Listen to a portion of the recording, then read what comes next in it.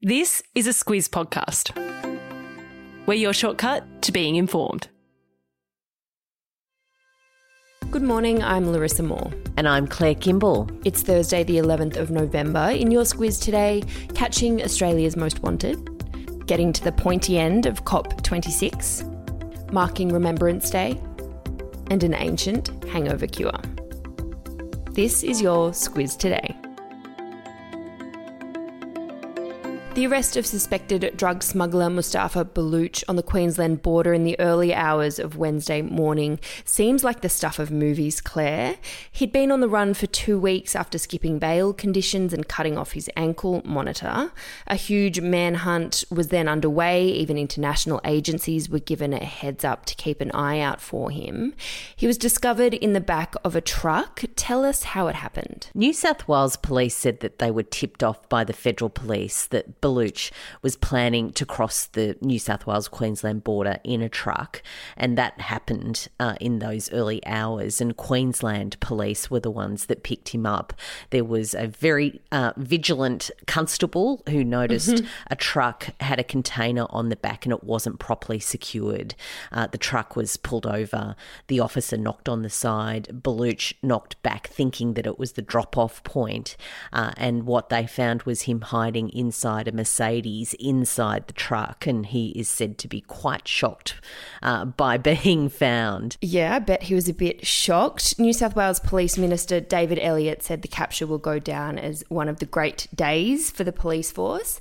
For a bit of context here, Baluch is accused of being a pretty big figure in organised crime and heavily involved in drug trafficking. Yeah, a significant organised crime figure in Sydney, and police alleged that he spoke to associates about taking control of Sydney's cocaine market, and then he was charged in June over a plot to import 900 kilograms of cocaine from Ecuador. He was granted bail last month. That was an application that police opposed, but he was granted bail and then he went on the run. What police say in reports that have appeared in the media overnight is that he was heading to North Queensland. He was going to jump on a boat and go to Indonesia and then eventually land in the Balkans, where another former Australian crime figure is based. Instead, he was found in the back of that truck. As to what's next, New South Wales are wanting to extradite him from Queensland. He would then wait for his trial in jail. There could also be a review into why he was granted bail in the first place. A bit more to come on this one. We're getting to the pointy end of COP26, Claire, the climate summit in Glasgow. At the end of a summit like this, an agreement or a final document is generally signed by those that attended, an agreement on the outcomes of the meeting, if you will. A draft of this year's decision paper has been released, and it apparently calls on countries to revisit and strengthen 2030 targets. That's something that Australia hasn't done. Yeah, it's difficult for, of course, all of those nations on this very contentious topic of climate change to come to an agreement about what happened at that meeting. But the thing that they're really focused on are the next steps and the actions that need to be taken. And Australia looks set to have to come back to the United Nations in that forum with new commitments for 2030 emissions reductions targets. You'll remember that Scott Morrison, while he took the net zero by 2050 commitment, which was new from Australia, he didn't set any formal new short-term targets by that 2030 date. What we're doing is sticking with the 26 to 28% reduction below 2005 levels by 2030. But the push, it seems, in a draft document is to have Australia and a number of other countries set more ambitious 2030 targets. So that's something that will be talked about in the coming days. Yeah, the summit is, of course, hoping to lock countries into actions that will keep global warming at 1.5 to 2 degrees by the end of the century. Lots to go yet to get that document in place in a final agreed text. Watch this space. On to politics, and former Prime Minister Paul Keating addressed the National Press Club yesterday for the first time in 26 years. As expected, he had a few zingers when it came to reflecting on Australia's strategic framework. Lots to say, especially about China, Claire. Yeah, what he said is that Australia is at odds with its geography, that China is simply too big and too central to be ostracised, and that we need to do more to make sure that we are on board with our region, and China, of course, being a big part of it. He also said that efforts from America to contain China's ambitions would make a cat laugh. That is certainly something that will be talked about quite a bit, because Taiwan is also very much on the agenda, and Taiwan is an issue that Keating says is not a vital Australian interest. It's something that we should stay out of. Of course, he doesn't mind a bit of character assessment. Paul Keating, he called Boris Johnson an old coconut head. He is known for that biting turn of phrase. He really didn't disappoint. He also described Britain as an old theme park sliding into the Atlantic compared to China. Very visual there. If you fancy a bit of online shopping, then you're probably well familiar with Black Friday and Cyber Monday sales, but bigger than both combined is Singles Day. It's a shopping day started by Chinese retail giant Alibaba to promote a bit of self-care. It's on the 11th of the 11th, so the date looks like 4 single ones, if you're following along with me. The volume of sales is generally quite staggering, Claire. Oh, yeah, it is the biggest sale when you do look at those numbers.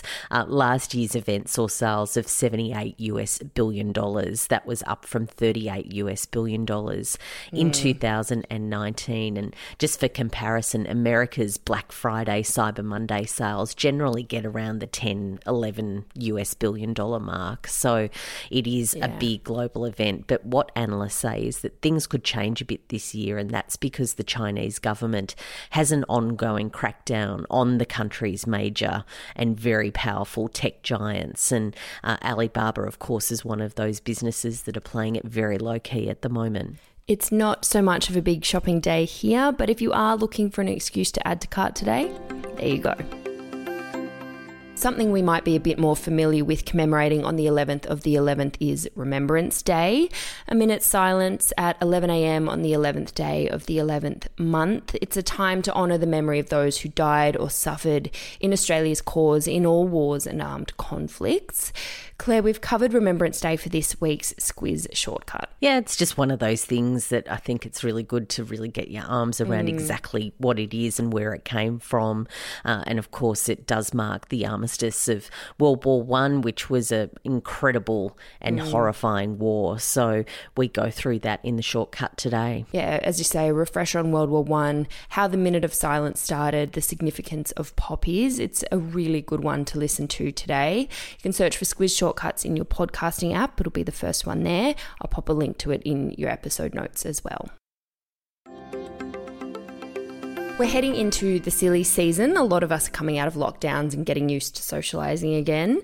If you're in need of a bit of a hangover cure, no judgment here, but perhaps wearing a bit of amethyst might help, or so they thought back in the day, Claire. Yeah, what has happened is that a very old ring has been excavated from the city of Yavin. It's sort of in that Byzantine era, and according to Israeli antiquities authorities, they reckon that people in those days wore that sort of jewellery to ward off the ill effects of drinking too much alcohol. Maybe they didn't have Bloody Marys back in the day. I don't know. Do you have a hangover cure, Claire? I don't get hangovers, I have to say. Isn't that terrible? Get out. My body is a temple. Oh, of course. Mine is, of course, water and time. That's all that does it. Squiz the day, Claire. What's on your radar? On my radar today is Jake Sullivan is addressing the Lowy Institute tonight. He is the National Security Advisor to US President Joe Biden. Of course, there's a lot of things going on between the US, Australia and the rest of the world relationship, so lots to cover there. Good one to keep an eye on. For me, No Time to Die, the new Bond film, is out in the cinemas today. If you're after a sports fix, though, the Socceroos take on Saudi Arabia for a World Cup qualifier match at 8 p.m. tonight. And of course, that minute's silence at 11 a.m, lest we forget. Have a good Thursday, and we will be back with you tomorrow.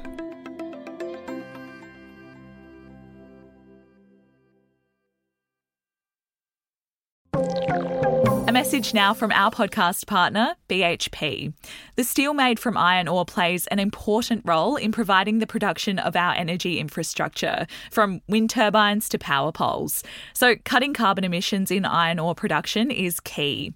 It's why BHP has committed to a solar and battery agreement to help power its port facilities at Port Hedland. It's happening now at BHP.